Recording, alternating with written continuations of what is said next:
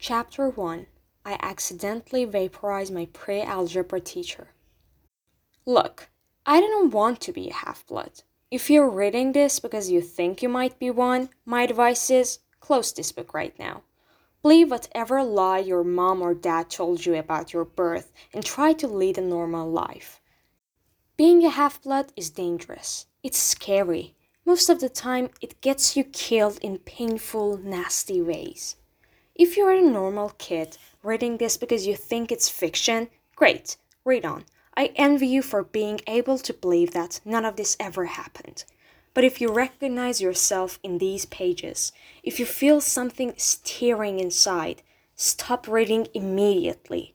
You might be one of us, and once you know that, it's only a matter of time before they sense it too. And they'll come for you. Don't say I didn't warn you. My name is Percy Jackson. I'm 12 years old. Until a few months ago, I was a boarding student at Yancey Academy, a private school for troubled kids in upstate New York. Am I a troubled kid? Yeah, you could say that. I could start at any point in my short, miserable life to prove it. But things really started going bad last May when our 6th grade class took a field trip to Manhattan, 28 mental case kids and 2 teachers on a yellow school bus, heading to the Metropolitan Museum of Art to look at ancient Greek and Roman stuff. I know, it sounds like torture. Most Yancey field trips were. But Mr. Brunner, our Latin teacher, was leading this trip, so I had hopes. Mr. Brunner was this middle-aged guy in a motorized wheelchair. He had thinning hair and a scruffy beard and a frayed tweed jacket, which always smelled like coffee. You wouldn't think he'd be cool, but he told stories and jokes and let us play games in class. He also had this awesome collection of Roman armor and weapons, so he was the only teacher whose class didn't put me to sleep. I hoped the trip would be okay. At least, I hoped that for once I wouldn't get in trouble. Boy, was I wrong. See, bad things happen to me on field trips, like at my 5th grade school, when we went to the Saratoga battlefield. I had this accident with a Revolutionary War cannon. I wasn't aiming for the school bus, but of course I got expelled anyway. And before that, at my 4th grade school, when we took a behind-the-scenes tour of the Marine World Shark Pool, I sorta hit the wrong lever on the catwalk, and our class took an unplanned swim. And the time before that, well, you get the idea. This trip, I was determined to be good. All the way into the city, I put up with Nancy Bobofit, the prickly red-headed kleptomaniac girl, hitting my best friend Grover in the back of the head with chunks of peanut butter and ketchup sandwich. Grover was an easy target. He was scrawny. He cried when he got frustrated. He must have been held back several grades because he was the only 6th grader with acne and the start of a wispy beard on his chin. On top of all that, he was crippled. He had a note excusing him from PE for the rest of his life because he had some kind of muscular disease in his legs. He walked funny, like every step hurt him. But don't let that fool you. You should have seen him run when it was enchilada day in the cafeteria. Anyway, Nancy Bobofit was throwing wads of sandwich that stuck in his curly brown hair, and she knew I couldn't do anything back to her because I was already on probation. The headmaster had threatened me with death by a school suspension if anything bad, embarrassing, or even mildly entertaining happened on this trip. I'm going to kill her, I mumbled. Grover tried to calm me down. It's okay, I like peanut butter. He dodged another piece of Nancy's lunch. That's it, I started to get up, but Grover pulled me back to my seat. You're already on probation, he reminded me. You know who'll get blamed if anything happens. Looking back on it, I wish I decked Nancy Bobofit right then and there. And a school suspension would have been nothing compared to the mess I was about to get myself into. Mr. Brunner led the museum tour. He rode up front in his wheelchair, guiding us through the big equi galleries, past marble statues and glass cases full of really old black and orange pottery. It blew my mind that this stuff had survived for 2,000, 3,000 years. He gathered us around a 13-foot tall stone column with a big sphinx on the top and started telling us how it was a grave marker. A stele for a girl about our age. He told us about the carvings on the sides. I was trying to listen to what he had to say because it was kind of interesting, but everybody around me was talking, and every time I told him to shut up, the other teacher, chaperone, Miss Dodds, would give me the evil eye. Miss Dodds was this little math teacher from Georgia who always wore a black leather jacket, even though she was 50 years old. She looked mean enough to ride a Harley right into your locker. She had come to Yancey halfway through the year when our last math teacher had a nervous breakdown. From her first day, Miss Dodds loved Nancy Bubblefoot and figured I was devil's spawn. She would point her crooked finger at me and say, "Now, honey." Real sweet, and I knew I was going to get after-school detention for a month. One time, after she'd made me erase answers out of old math workbooks until midnight, I told Grover I didn't think Miss Dodds was human. He looked at me real serious and said, "You're absolutely right." Mr. Brunner kept talking about Greek funeral art. Finally, Nancy Bubblefoot snickered something about the naked guy on the stele, and I turned around and said, "Will you shut up?" It came out louder than I meant it to. The whole group laughed. Mr. Brunner stopped his story. "Mr. Jackson," he said, "did you have a comment?" My face was totally red. I said, "No, sir." Mr. Brunner pointed to one of the pictures on the stele. "Perhaps you'll tell us what this picture represents." I looked at the carvings and felt a flush of relief because I actually recognized it. "That's Kronos eating his kids, right?" "Yes," Mr. Brunner said, obviously not satisfied. "And he did this because..." Well, I racked my brain to remember. Kronos was the king god and... God? Mr. Brunner asked. "Titan," I corrected myself. "And he didn't trust his kids, who were the gods. So, Kronos ate them, right? But his wife hid baby Zeus and gave Kronos a rock to eat instead. And later, when Zeus grew up, he tricked his dad, Kronos, into barfing up his brothers and sisters." "Ew," said one of the girls behind me. "And so there was this big fight between the gods and the titans," I continued, "and the gods won." Some snickers from the group. Behind me, Nancy Bubblefoot mumbled to a friend, "Like we're going to use this in real life, like it's going to say on our job applications. Please explain why Kronos ate his kids." "And why, Mr. Jackson?" Brunner said. To paraphrase Miss Bubblefoot's excellent question, "Does this matter in real life?" "Busted," Grover muttered. "Shut up," Nancy hissed, her face even brighter red than her hair. At least Nancy got packed too. Mr. Brunner was the only one who ever caught her saying anything wrong. He had radar ears. I thought about his question and shrugged. "I don't know, sir." "I see." Mr. Brunner looked disappointed. "Well, half credit, Mr. Jackson.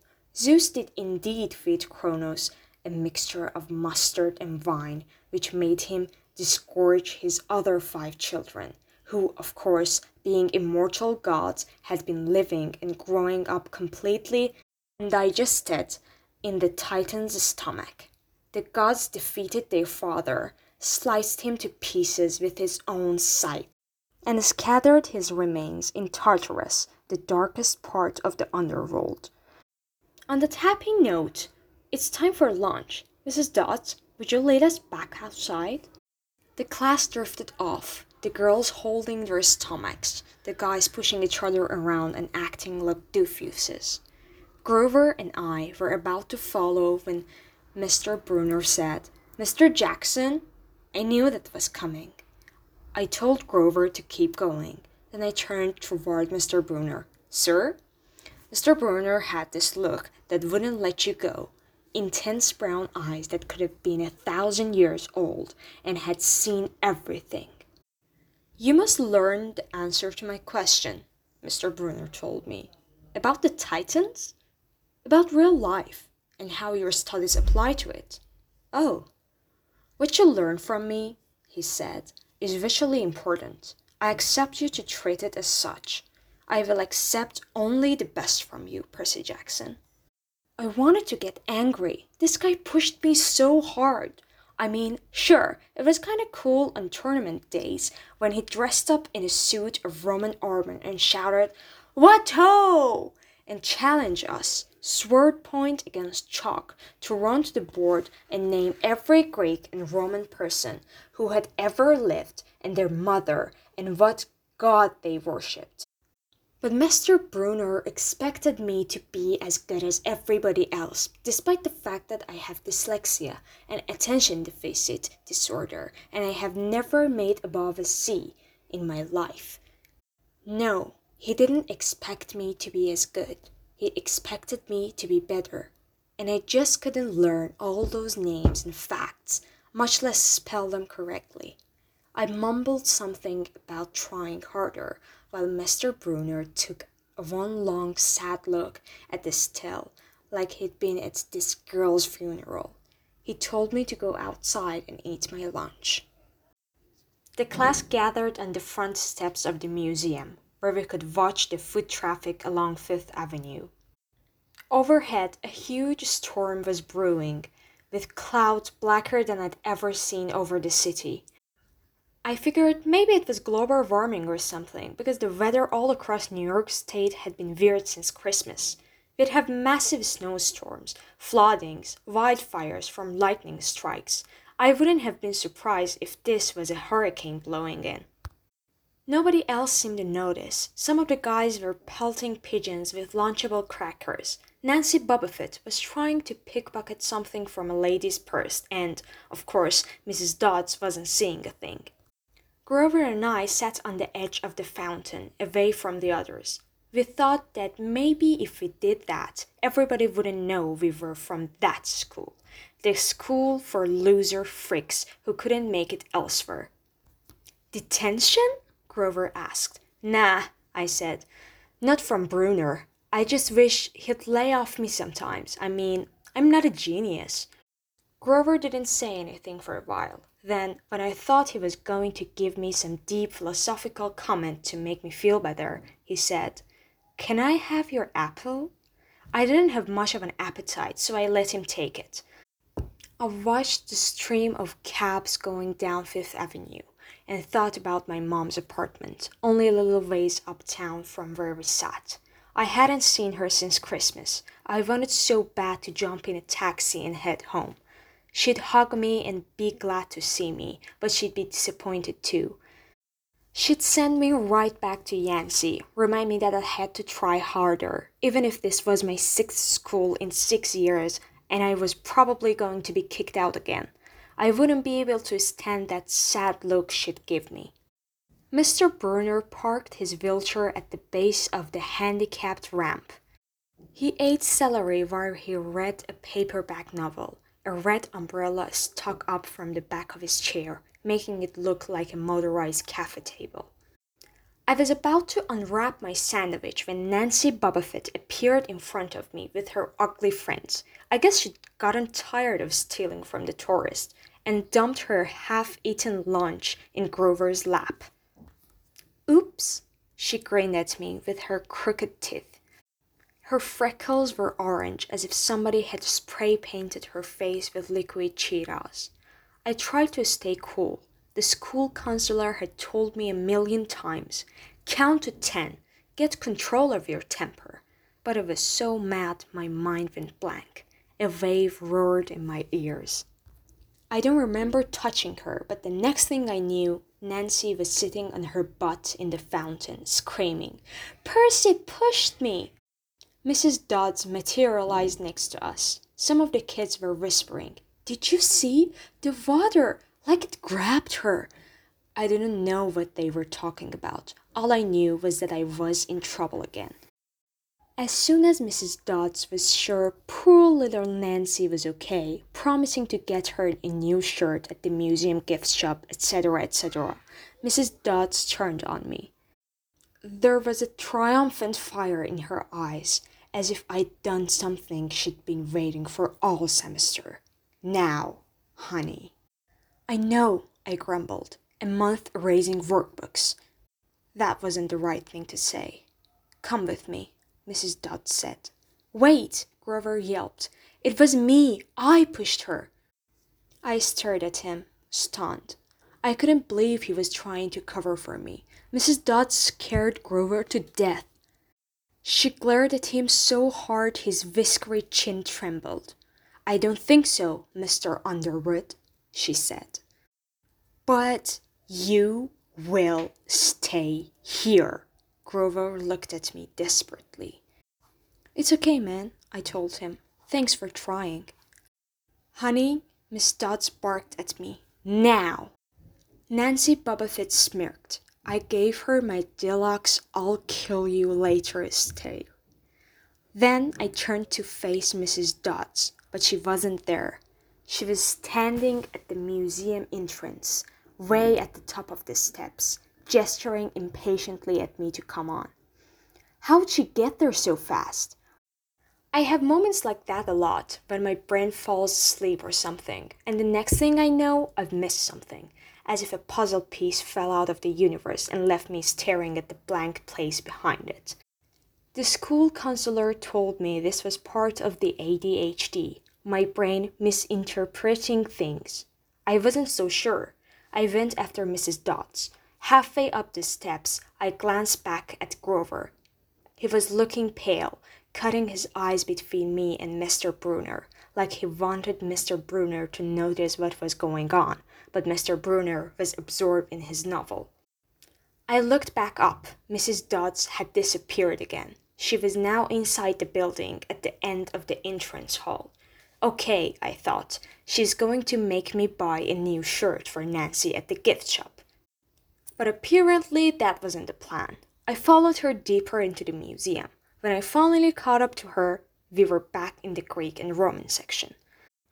Except for us, the gallery was empty.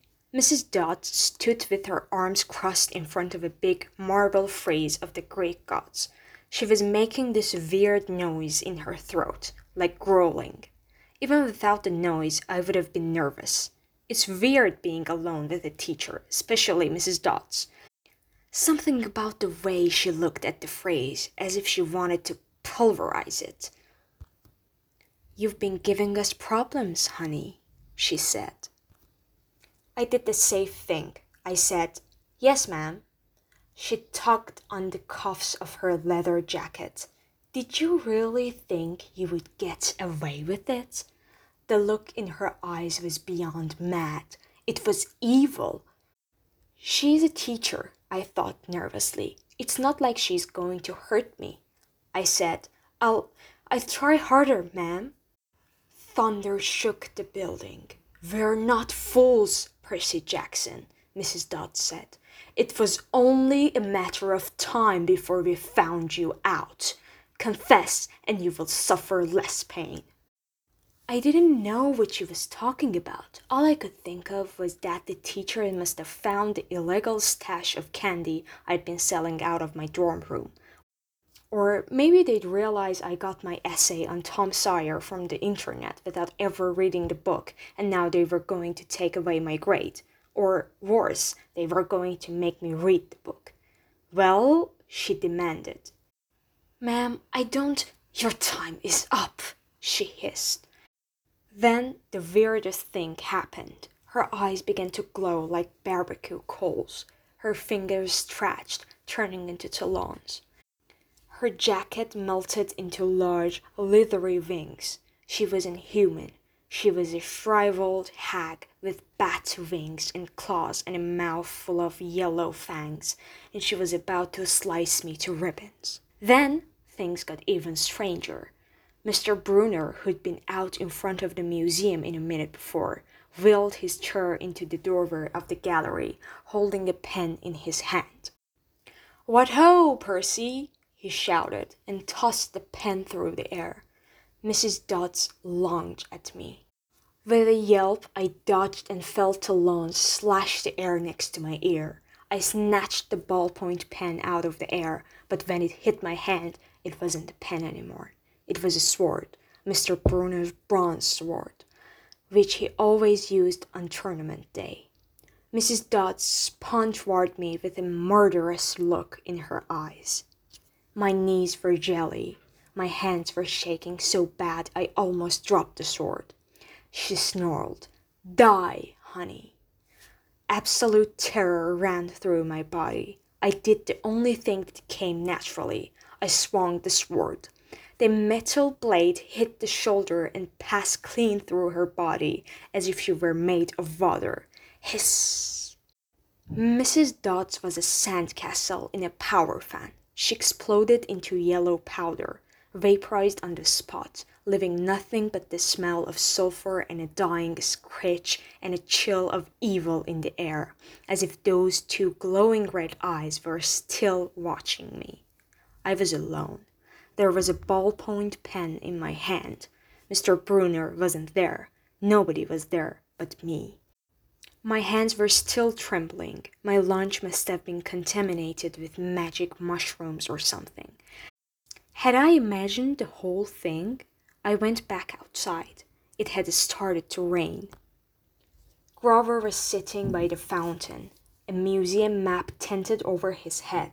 Nancy Bubblefoot was still standing there, soaked from her swim in the fountain, grumbling to her ugly friends. When she saw me, she said, "I hope Mrs. Kerr whipped your butt." I said, "Who?" "Our teacher, duh." I blinked. We had no teacher named Mrs. Kerr. I asked Nancy what she was talking about. She just rolled her eyes and turned away. I asked Grover where Mrs. Dodds was. He said, "Who?" But he paused first, and he wouldn't look at me, so I thought he was messing with me. "Not funny, man," I told him. "This is serious." Thunder boomed overhead. I saw Mr. Brunner sitting under his red umbrella, reading his book, as if he'd never moved. I went over to him. He looked up a little distracted. "Ah, that would be my pen. Please bring your own writing utensil in the future, Mr. Jackson." I handed Mr. Brunner his pen. I hadn't even realized I was still holding it. "Sir," I said, "where is Mr. Dodds?" He stared at me blankly. "Who?" "The other chaperone, Mrs. Dodds, the pre-algebra teacher." He frowned and sat forward, looking mildly concerned. "Percy, there is no Mrs. Dodds on this trip. As far as I know, there has never been a Mrs. Dodds at Yancey Academy. Are you feeling all right?"